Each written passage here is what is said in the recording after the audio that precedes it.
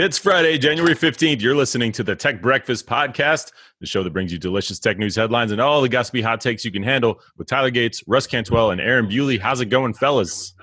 Woo! I'm just kidding. I'm well rested today. I had a slumber party with my youngest son last night, and we stayed up a little later than he usually does, which is, bedtime starts at like 7:30.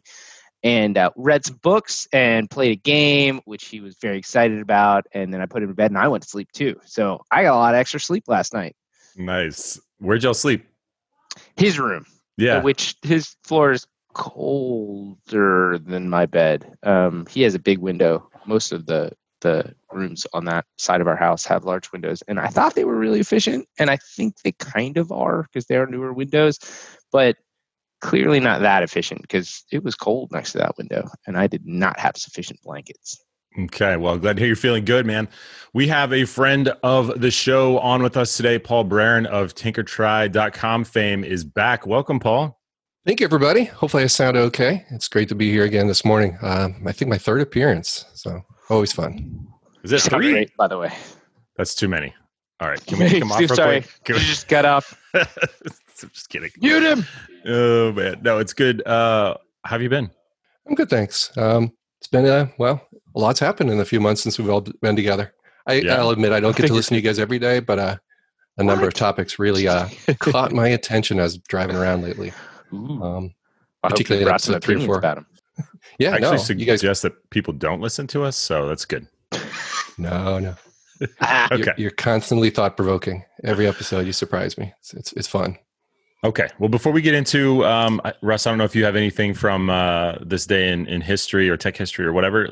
Quick announcement. Tonight is TBP movie night, Tech Breakfast Podcast movie night, 9 p.m. Central Standard Time. We were going to watch The Imitation Game because y'all voted on it on Twitter.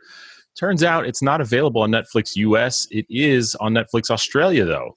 So how does that work? I don't know. But anyway, we'll be watching The Social Dilemma, which came in at a number 2 spot. Tonight, 9 p.m. CST. DM us on Twitter for the link. Russ, I voted for the second one because I've seen The Imitation Game. Wonderful movie, by the way. I would gladly watch it again, but I don't think I can make it today. And that makes me sad. No. Yeah. Will you be sleeping? That would be cool, but no. Got him. I could sleep. I could sleep for days. Just straight. If humans could hibernate, I would sign up for that part of society. Oh man! But I would need it constantly. Yeah, for those of y'all, that sounds exciting.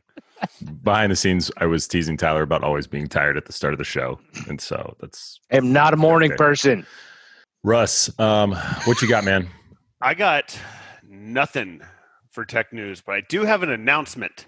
I think that the show should go to Sweden at the end of this year because there's finally going to be a Counter-Strike global offensive major after a 2-year hiatus. Thanks, COVID. For all the reasons to go $2 million prize pool. Well, that is the reason to go to Sweden. Can we win Why it? else would you go to Sweden? You just have to play a game, right? You probably couldn't. I play games sometimes. Are we just picking on Tyler today? I like money. I think it's fine. So. I can take it. I got sleep last night. It's a big deal. It's the biggest prize pool That's cool. Counter-Strike has ever had. And it's I got friends in Sweden too. I'm in. And here's the really cool part, and this is coming. This is really going to be good for Tyler. It's going to be the first esports event to be broadcast in 4K 60 frames per second on the stream. And I know is it going to be over the air? Because I heard that they're doing that now. That was actually in the news yesterday, but I don't think I put the link down in there. That's very exciting. It'll be hosted on Twitch and YouTube and all that other stuff. I got my first 4K TV. The projector that I got for my theater is a 4K projector. There you go. I'm only ragging on 8K, but we're going to be there now. in person, so you don't need to worry about it. Which is how many K? How many K is that? Unlimited K. I don't think you're right. I am actually. I doubt that. I know for a fact that our eyes are only capable of picking up a certain amount. Oh, I guess that doesn't mean that the source isn't. That's probably true about the source, but your eyes can't do unlimited K, and it does have a specific frame rate. That's why sometimes hubcaps look like they're going backwards because your eyes are weak sauce. Yep. All right. Depends how far you're sitting too. I finally went 4K last month myself in my home. Big move in HDR. I was waiting for HDR. Yep. Yeah. I told Russ posted a a TV, an 8K television. I assume one that he owns, and my response was, "Great, I'll put that on the 2026 list." Because I'm always going to be about that far behind in TV technology. All right, Paul, what you got, man? What you thinking about? What you seeing in the news? Well, just to finish that last thing we were talking about a little bit. After waiting for about 11 years with a regular LCD 55-inch, finally got to 65-inch OLED 4K. So the prices needed to come way down. So I just patiently waited year after year. But frankly, we've been on TiVo platform for 20 years. Wife used to the RF remote. Nobody was going to be budging from that. So finally, all the pieces came together. We were able to do that. Most broadcast TV is just 1080p anyway, right? But, oh boy, Netflix or streaming of Amazon in 4K, watching Planet Earth 2, best thing my eyeballs have ever seen during my lifetime. Better than any movie theater. Awesome. I was blown away.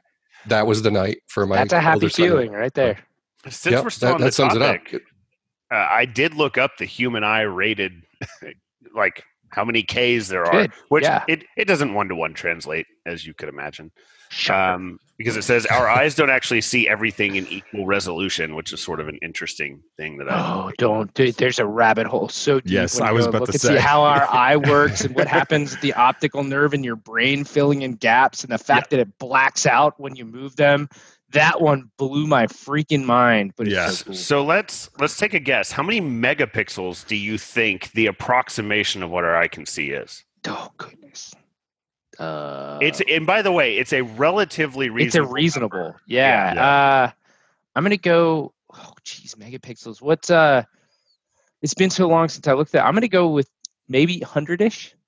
I'm gonna say, and that might actually be on the high side. I'm gonna say sub 100. I'm gonna say 85, 90. It's actually lower than both. It is 40. Boy, dang. I was thinking 34 for some reason, but I think that's just because the last major nice DSLR I looked at was in that range for this sensor. What you would have been close to with 34 megapixels is actually 8K. 8K is 33 megapixels. So we still have a little bit more K to go to reach what I guess is a theoretical maximum of the human eye. So we'll never go past HDMI 2.1 because that can handle 10K. Well, there you go. No, they'll sell you all kinds of stuff, Yuli. Don't worry about it. That's right. All right, I'm going to throw a curveball at you. So I've been thinking about this a lot lately with Microsoft Flight Simulator finally, after 30 plus years, flying that in VR a couple weeks ago. Also pretty fantastic. Terrible frame rate, but an incredible experience to be able to, peek out the cockpit, lean over and look out the left window straight down to Manhattan. Oh yeah. You need to borrow Russ's rig up your frame rate. We're working on that. We're building computers. Actually, to get a 30. Is the frame rate the computer problem or the the GPU. It can be both. But it could be poorly coded. It can be both. Yep. I also have GPU problems with only 4 cores and a reused motherboard I had laying around. So anyhow, my one of my sons went with the build approach the buy approach, and he found a 3080 right around Christmas time. You know how you do that? You buy an Alienware with it. So yep, that is certainly a way to do it. That's one way to do it. And a nice deep discount and stack of coupons. You got like 50% off that sucker. So no profit made on that one. And that's AMD Ryzen. The other story there, though, is foveated rendering. You guys heard of that on VR? Nope. What? So when you're talking about resolution, I'm thinking about where your eyeballs looking. It's like so this goes back to if you can track where your eyeballs are looking. It limits the render to what they expect your eyeball to see, and probably a little bit of fringe. Exactly. So is it like ignoring? Is it just rendering less awesome outside of that? Because obviously we have peripheral vision, right? You're going to pick up stuff, or is it actually like totally blacking it out? No, less awesome. Oh, look at that. Read that right there. That's so freaking now, cool. For me, it was a Valve Index. It's like $1,000 rig with the hand controls and the, the detectors that you wire in the room, but in a hung ceiling basement that worked out great. And my older son happened to be around. So we got all this wired up over Christmas. Just really cool. So I'm not saying that's the way the industry will go, but boy, when I'm doing Flight Simulator, you're only looking at one little spot. You don't have to render the whole scene in incredible resolution, right? So I hope it goes this way. I hope all VR moves in that direction, because the more goodness you can pack into where your eyes are looking without having to render everything else to the same extent simultaneously means you get better frame rates and a better experience on board in our tetherless. Yeah, I'm all for it. Foveated also just entered my vocabulary, and I love it. One other fun thing was day 2 of trying it. The son sets me up in the basement. I don't know, playing fetch with the dog, throwing sticks. But you know how they have walls to kind of block where you can walk around the room, so you don't get into trouble hitting chairs. Well, the wall doesn't paint the ceiling as a limit, right? So I made the mistake of standing while flailing my arms about and punched a hole right through the hung ceiling. It's okay. I had some sheetrock to do. Actually, it was just that fiberglass stuff. That's awesome. I replaced it in 5 seconds. No damage to my hand or the ceiling. No big deal. But, so yeah, hung ceilings are a little low for VR. So I would recommend kneeling when you start flailing your arms about. Fun. You should have thought of that. Oops. But I have a relatively similar story. So I moved into my with your dad. Well, not the one with my dad, although that one is just unbelievably incredible. In my house, so I have very tall ceilings in my office and in my living room. And so in my office where I mostly play VR, I don't have any real concerns about the height of the ceiling. What I should have had a concern about, however, was how low the fan cord hung. And I was sitting, I think I was playing Half-Life Alyx, and a bunch of guys came around the corner, and I was like just literally trying to throw things at them. I had like ran out of ammo. I picked up some grenades, and I was flinging them and throwing them and just losing my mind. One time I did, and I nailed the cord and just straight ripped it off. I mean, it was like what? It was kind of like whenever you think about going to a table and ripping the cloth out from underneath everything and nothing on top moves. Yeah, that's what happened. Often. I hit it so hard that cord just ripped off without anything happening. Now, granted, it does have a rip cable on it, so it's actually meant to happen. But it was pretty funny. I was like, "Oh, crap!"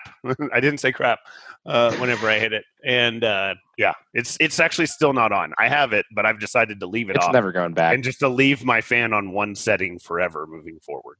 How often are y'all changing fan settings? For real. I didn't know that those actually did anything. I just send it forward in the summer and reverse in the winter, but it's always on medium. Well, medium or low. High is unreasonable. If you have your fan on high, I love it on get high. Out of here. For real? I hate white noise blow everywhere. So, yeah. I mean, that's how else are you going to make things fly around? Right. There are some situations where high makes sense, but I can't do it whenever I'm wearing this because if I do, you'll hear it on the mic. Oh yeah, that's the number. That was the problem. To worry about. In fact, my old office in the last house, because it was, I don't know, terrible for my ductwork, I guess. My office would get hot. I guess it didn't help that all the computer equipment and stuff was in there heating it up all the time.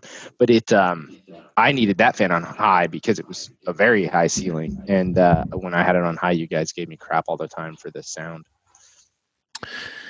Okay, news. U.S. asks Tesla to recall 158,000 vehicles for touchscreen failures. What happened there, Paul? I mean, you're like the Tesla guy, right? The Tesla guy, yeah. Wait, did you look into that? Elon? Uh-oh. I did. I try to follow all the EV industry. I've been lately active in our EV club at Connecticut, for example, where I'm just happy there's Mustang and so many brands joining the fold. And they're all going to have hiccups, right? Don't get me started on that one. That one's an SUV. What? Yeah, no. Do you think it's appropriately named? So back to this one, though, EMMC. He's not touching it. Sidestep that not one. Touching it. Sorry, I'm moving on. It's a dangerous topic, Paul. I wouldn't have commented either. So eMMC modules. Yeah, Tesla made a mistake, right? And it's unfortunate that they didn't handle it earlier, although most people have noticed, kind of linked me to the articles yesterday, they are already addressing it. They already had the option for customers, and they were even back paying some that paid $1 or $2 to replace the center console, display. eMMC is this type of low-end memory. Remember netbooks and crappy old low-end machines? If you wanted a cheap SSD, it was eMMC. So kind of everybody knew it had limited write life.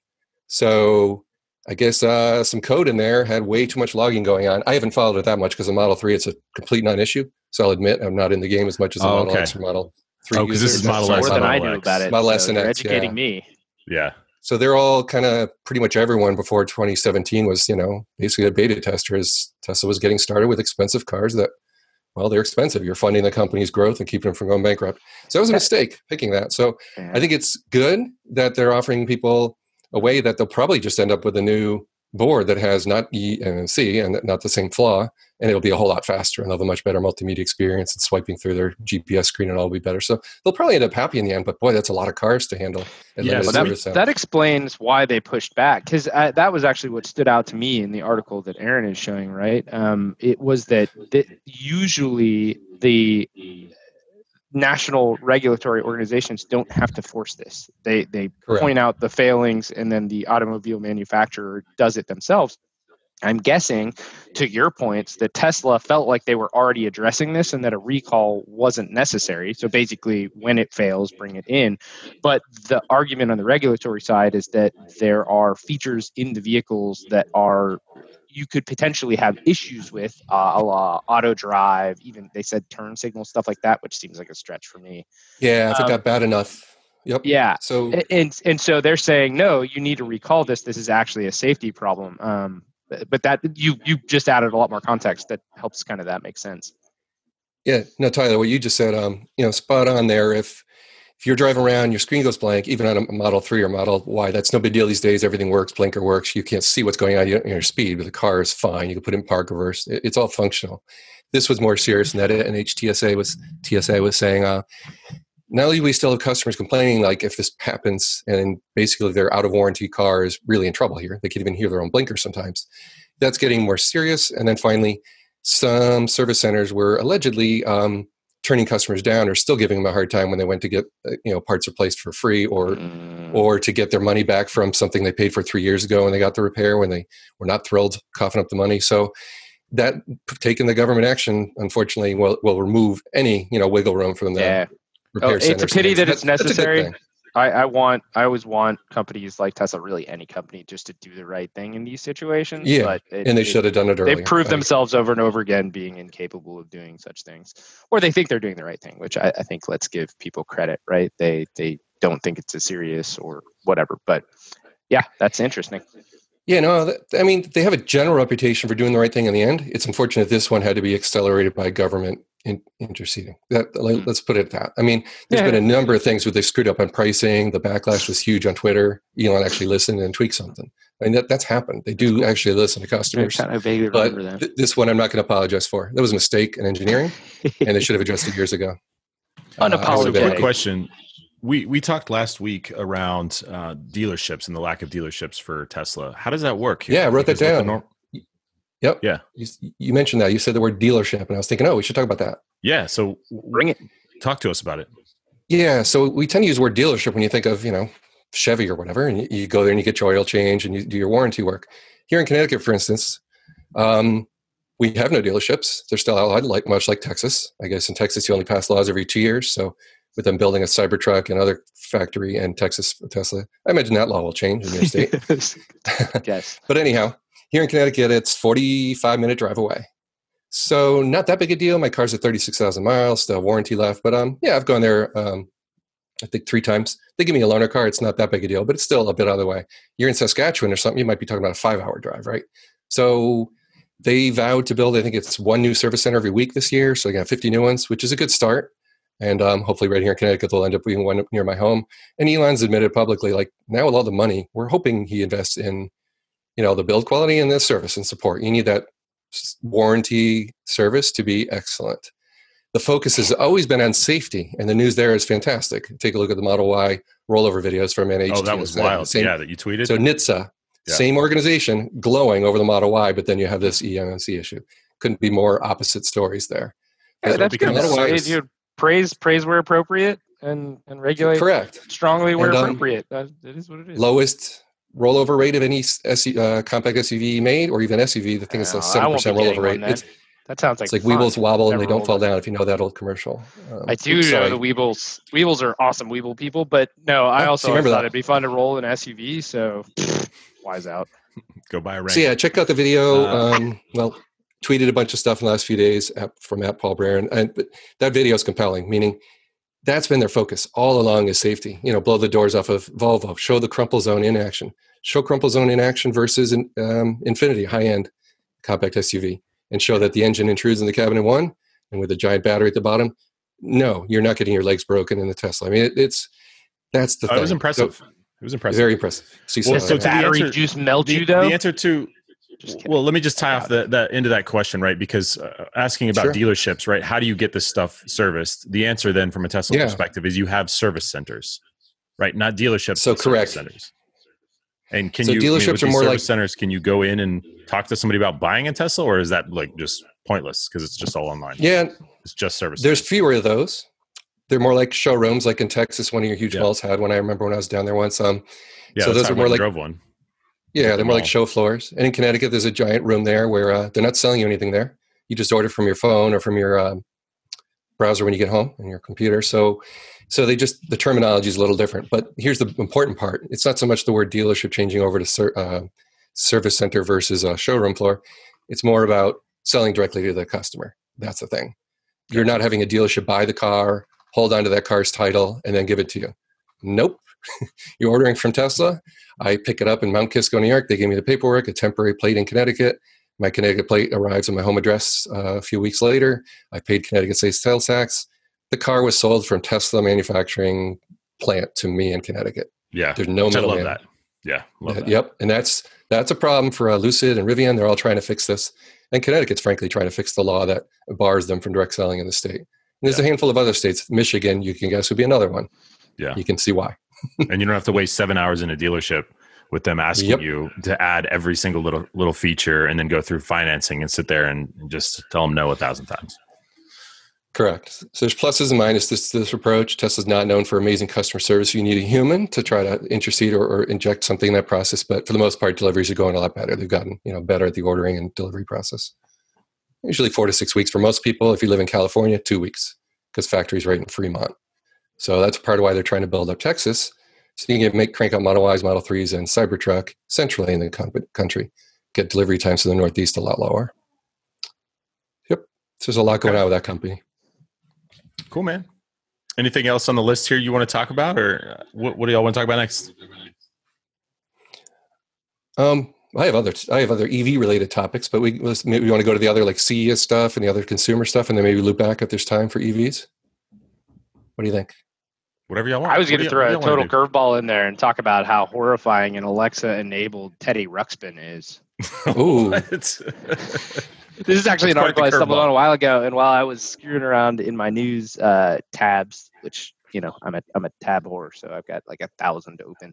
But I saw Ted Lexa in the horrors that are, because you guys remember Teddy Ruxpin? It was the animatronic bear that you get. I love you, and like the poor mouth movements. Somebody took a Raspberry Pi, tossed Alexa into it. It was a Raspberry Pi, and wired up a Teddy Ruxpin to respond through animatronics, and the huge dead eyes are just what made Teddy Ruxpin so horrifying, and this weird slow blink. Anyways, highly recommend you look at that. You can't unsee it though, so I guess you're warned. So part of my childhood was my dad. So my parents are divorced. My dad sent me a Teddy Ruxpin kind of phone, right? So when he could call me, or when he called me, the bear would talk. So when I'm talking to my dad, it's the same sort of thing. It's hilarious. Because the mouth is just like the dead eyes, and the mouth just kind of like doing this while my dad's talking to me on the phone. Yep. So if you want that horror back in your life, or if you want to introduce your kids to a modern version of that horror, then the plans are out there, and you go right ahead and do that. Yeah. Okay. What next? Back to EVs? Are we going to talk about man injects magic mushrooms into bloodstream, nearly dies?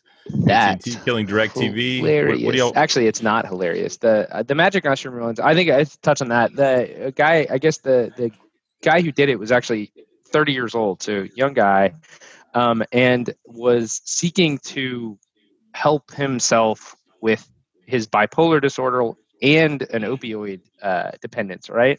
And this is a good PSA.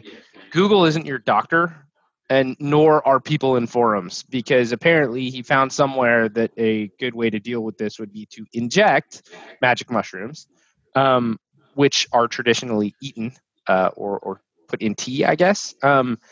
Anyways, it took root, figuratively speaking, and started to procreate in his bloodstream.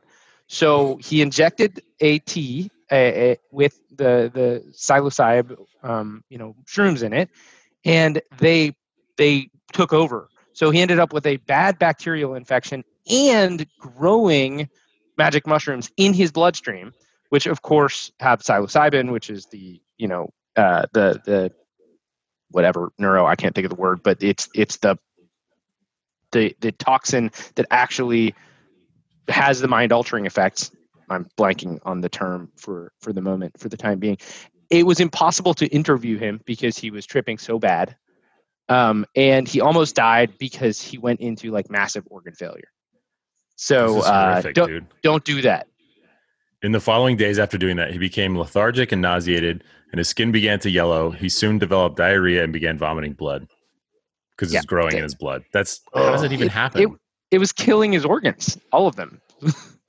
How does a fungus grow in? I mean, I guess it's like sepsis. How does a fungus not grow anywhere? Yeah, I guess that's true. Fungi like to grow places. Your stomach acids are probably the only reason it doesn't when you shove it down your stomach. Goodness. That's it was an interesting story. It was a freaky story. It reminds me of like the people who intentionally or otherwise ended up with an imbalance in gut bacteria with brewer's yeast, because that can happen, and then eating carbohydrates a la bread can actually produce alcohol in your system.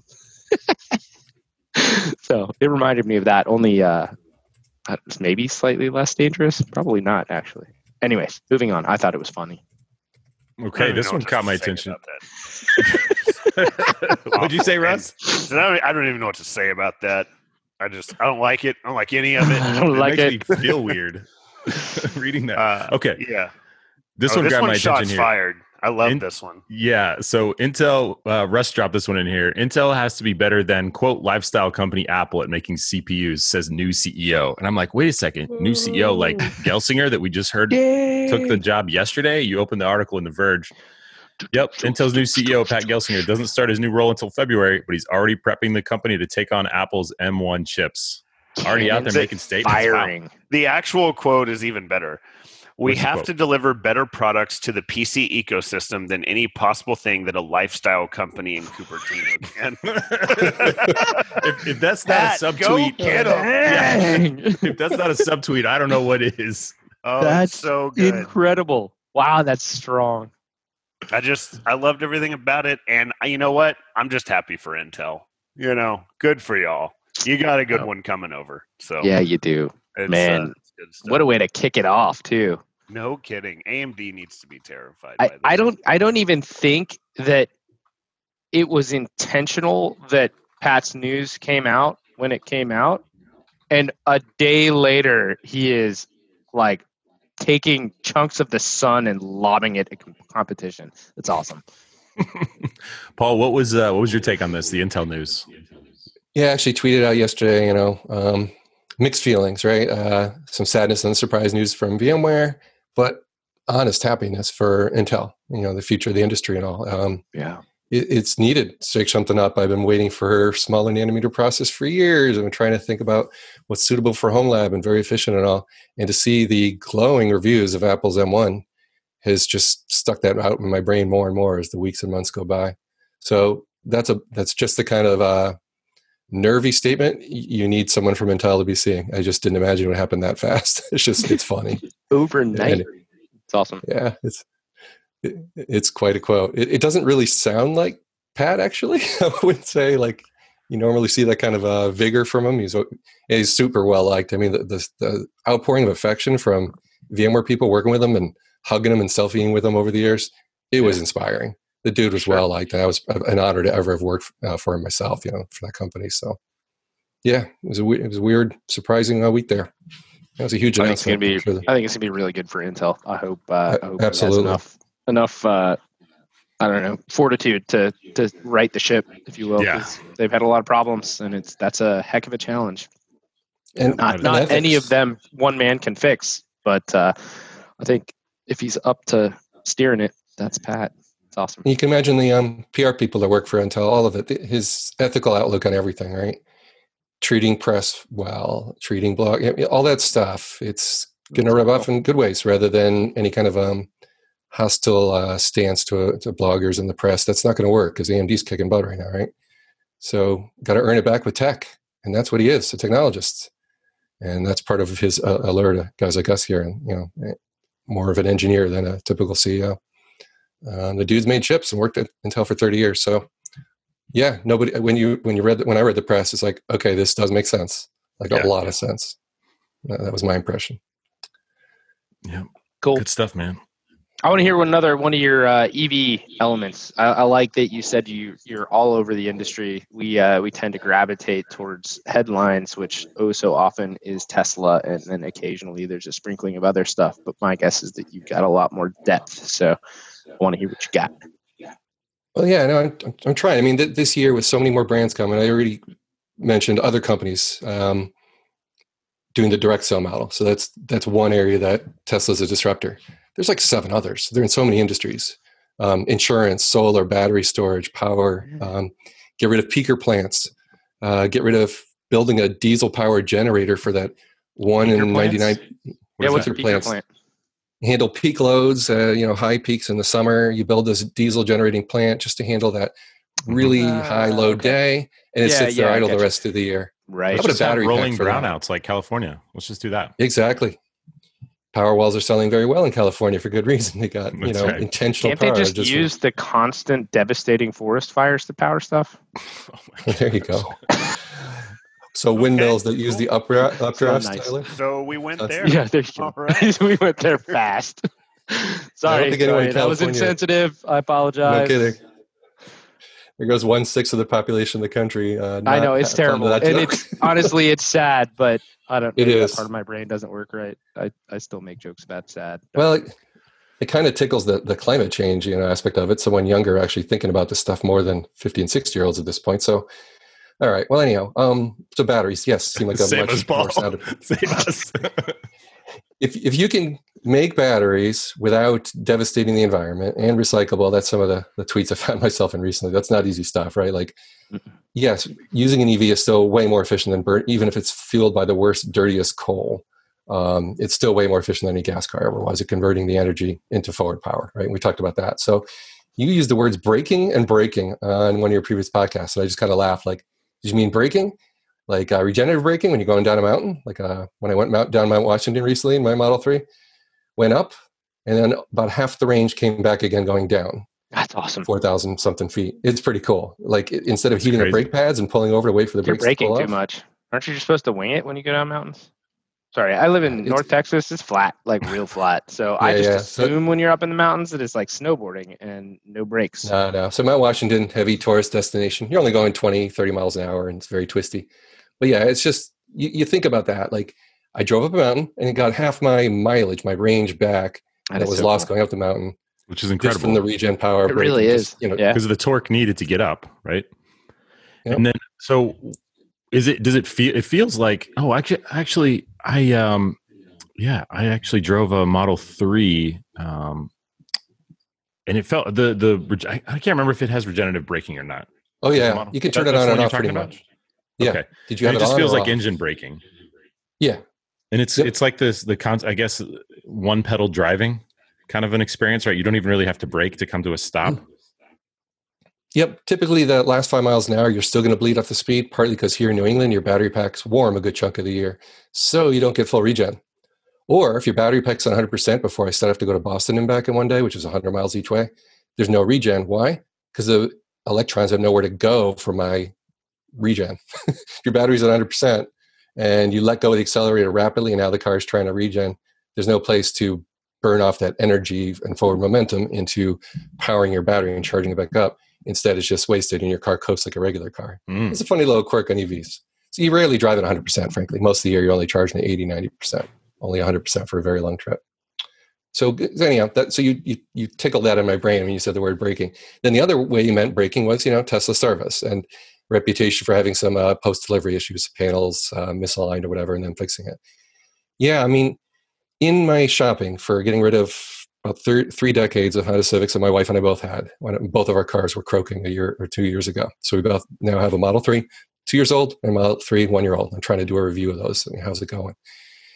Our shopping, by far, first and foremost, was having been rear-ended by either drunk or inattentive drivers at high speed. It changed our life forever, not in good ways.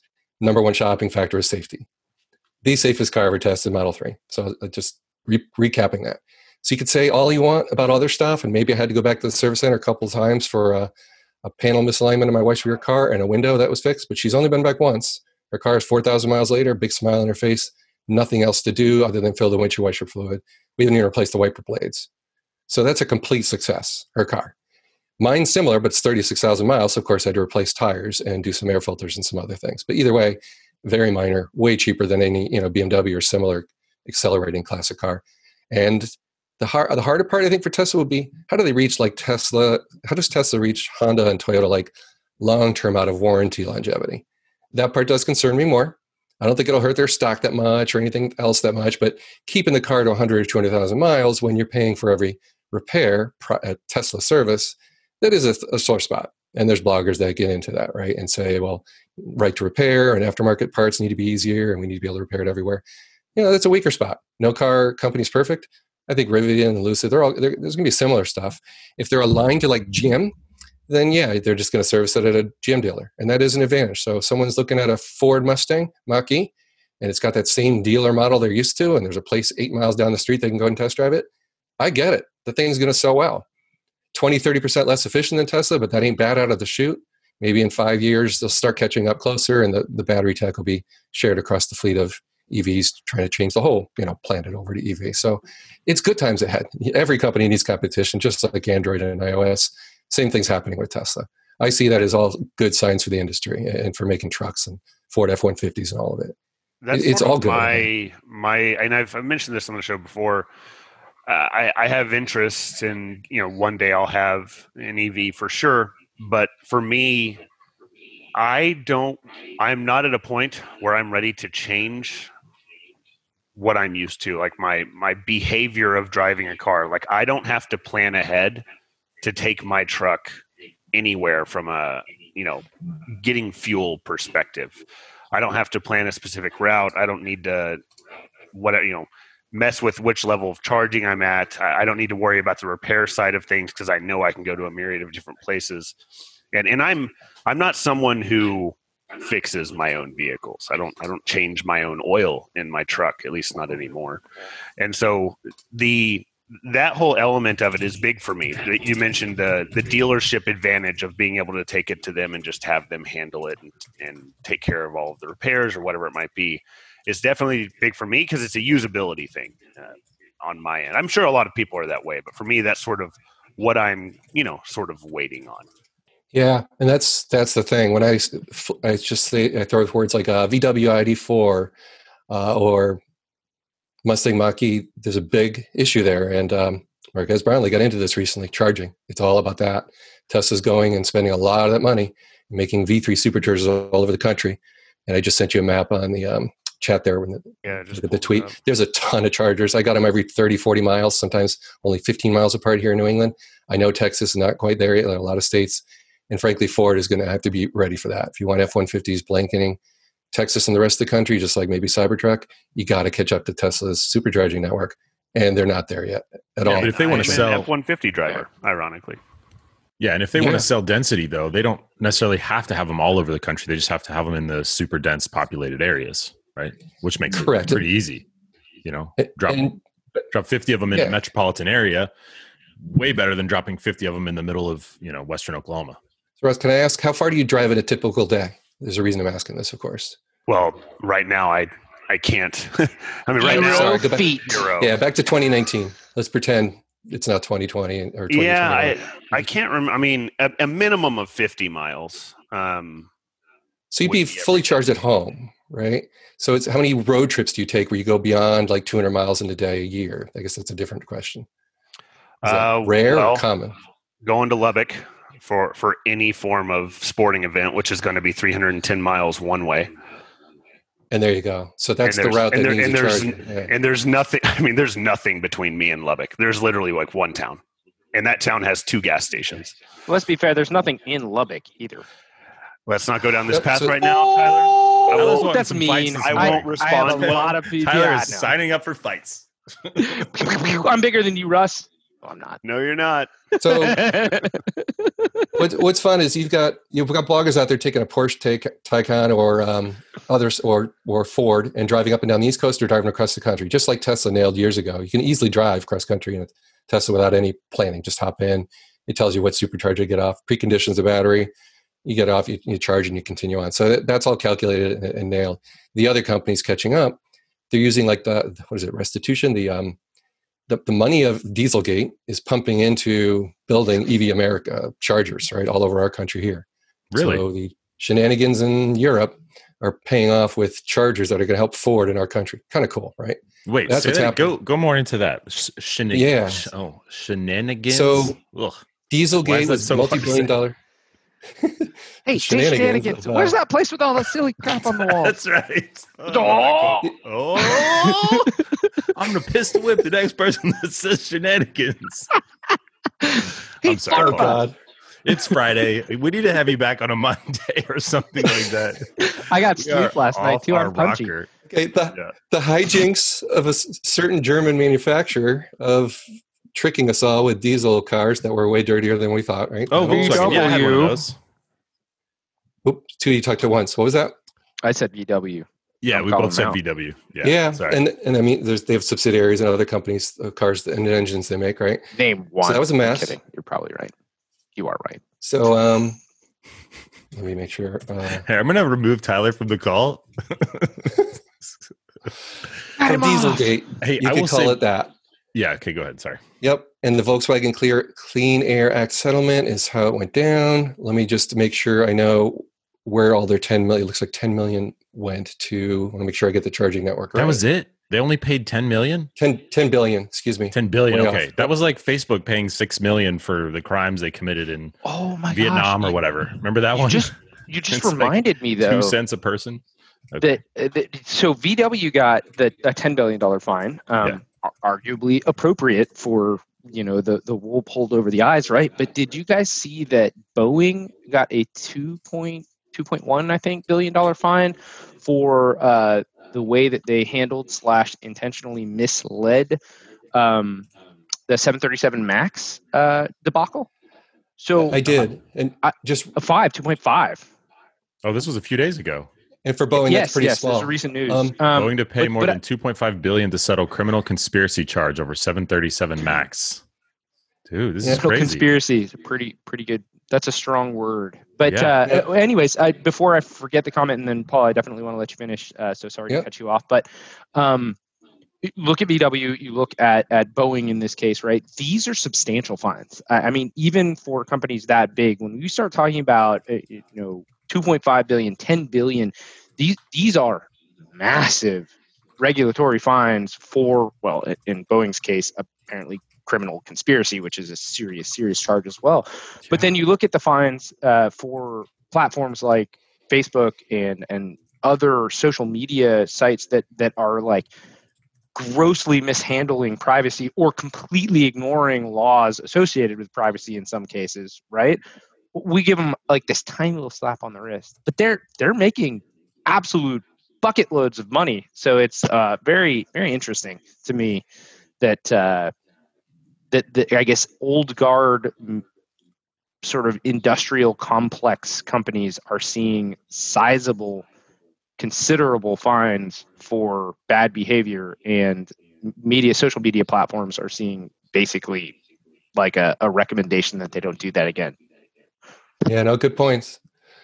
And I did look it up. Sorry, you guys, the sound quality, I'm hearing you. I'm barely hearing you guys. But you guys can hear me okay still? Just fine? Sir. Okay, I'll continue. So it's 2 billion is the correction, 2 billion even. This is one article from 2019. For VW? That VW paid to Electrify America. That's the company. So I want to make sure I get that right. That company builds DC fast chargers. So when you're in a Taycan, you're not actually, you're using the car's charger when you're at home. It's what's getting your 230 volt like dry or range outlet that you have in a garage. Say you have an electrician pay $500, put that outlet in your garage, plug in whatever brand of EV in your car. 8 or 9 hours later, you're ready to go with a full tank of electrons the next morning. That's normal charging, and your car's doing all the smarts in the charging and onboard charger. Doesn't matter what brand. When you hit the road, it's all different. You want a fast charge. You want DC pumped right into your battery pack. None of the AC DC translation stuff. You want efficient and fast. That's what superchargers are from Tesla, up to 250 kilowatts or even 350 kilowatts now in their V3s. And it's the same deal with Electrify America. That's cool.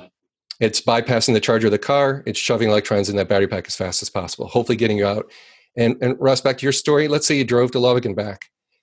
Maybe on the way there, you stop for lunch just before you get there. You need a bathroom. You're going to charge for 20 minutes in your truck someday, whatever brand it is.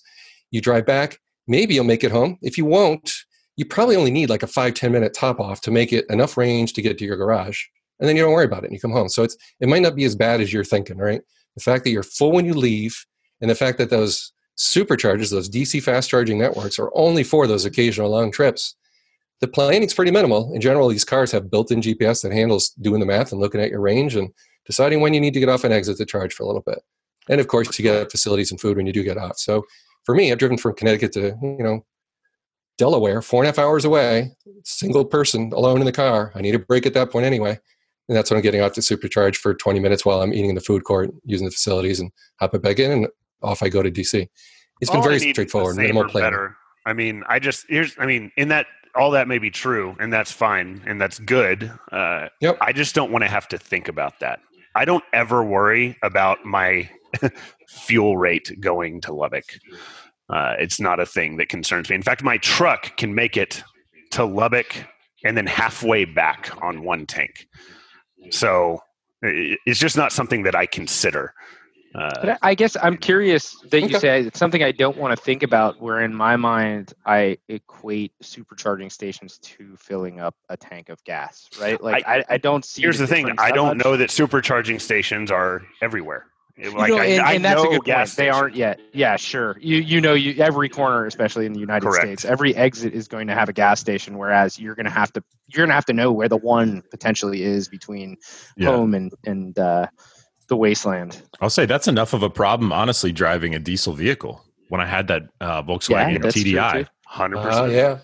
Yeah, that was enough of a problem there. I will say, so the gentleman that let me drive his Model 3, Corey, he said, he went on a trip he lives in Raleigh, North Carolina, went on a trip to the Dakotas and back. No problem, right? Now, again, though, to Paul's point, probably some planning in terms of making sure you stop off at all that point. So anyway, but fair points on both sides. I'll just close out. I know we're near the end here. Again, back to my family's priority. When my wife and I were shopping to replace very reliable, low cost of ownership Honda Civics, right? So compact cars, small, safety, rollover, rear end, crush zone, number one priority. So this minor thing where once in a while, if I drive to DC rather than fly, which is way more energy efficient, and I arrive feeling good and actually get there before a plane or the Acela train, if I just hop in the car and go, I tested it. I drove to DC many times in 2019. It's that simple. It got me from point A to point B safer than any other car ever sold and cheaper per miles. And I'm getting reimbursed 56 cents a mile for tax rebate. Total win for my family. I'm not saying that's for everybody, but the calculus for us was that. Yeah. It wasn't about, do I have to go 45 minutes to a Tesla dealer once or twice for a couple of warranty things that were no big deal, some of which were fixed while I waited. That inconvenience was hardly a big deal compared to the life-changing event that someone rear-ending you at high speed has had on both my wife and I. So I'll leave it at that. Your that is a really strong point. Once you've been hit, everything changes, your calculus. So that's it. So test drive it. Mustang, whatever it is, before you keep reading about stuff, test drive a truck someday. Test drive a Mach-E. You'll probably be thinking the same kind of things. It's fun. It's exciting to think in all new directions on what's possible, and Tesla's blazing that trail. That's it. It's interesting. I'm looking at your map you just put in here, which is really cool, by the way. How's Lubbock look? Is not only is there not one in Lubbock, but there's not one on the route to Lubbock.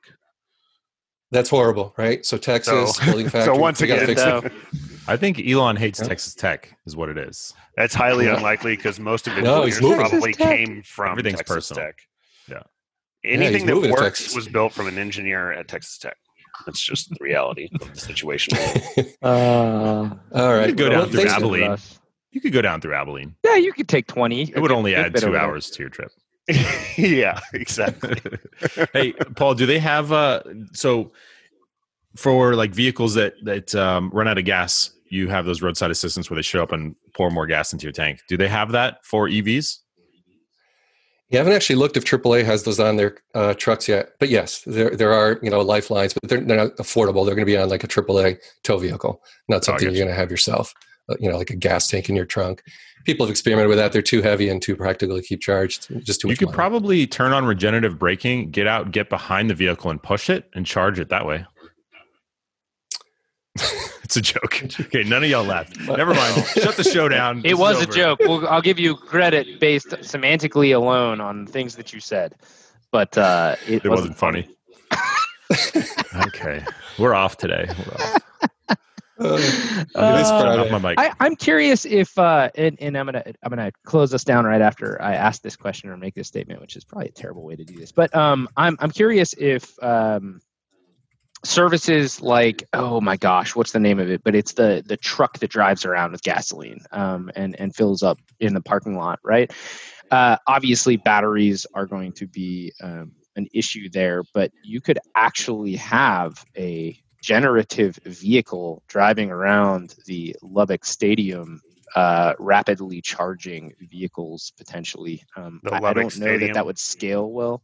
Is that what it's called? The Lubbock Stadium? Is it just one of the dry fields out there? Yay, I don't know how they play football in that part of the world. Lubbock. I'm only doing this for Russ. I don't actually hate Lubbock. Lubbock's fine. It's a nice place. It smells like cows though. It's funny with Starship going from Boca Chica, Model 3 owners can get down there, right? The supercharger network's ready. But boy, GM with the Hummer and Ford F-150 right now in Texas, not a good look with Electrify America missing giant swaths of your state. But they haven't put out their cars okay, yet. But we have a giant state. How many EV superchargers do we have compared to like Rhode Island? Probably a lot. Yeah, but you still have those rural ranges with that, nothing like Lubbock. Rhode Island. I don't know whatever. And on that note, we're bringing another Tech Breakfast podcast to a close. Paul, thank you for joining us. Pleasure as always. Really appreciate the perspective on EVs and all of the goodness we got there. We talked about some weird stuff. We talked about some fun tech stuff. There's a lot of stuff we didn't talk about. And if any of those things we didn't talk about are things that get you excited, please let us know, listeners, because we love to get your feedback and your posts and your engagement. So thanks for listening. Thanks for subscribing. I hope you have a wonderful weekend, because clearly we're teed up to have a wonderful weekend. We're off our game. We're in somebody else's groove. I've got entirely too much energy. No one should let me sleep that long. Cheers. Thanks for putting up with us, Paul. Later. Bye. So much fun on Friday. I know we're all late. Thank you. Bye. See ya. Bye, guys.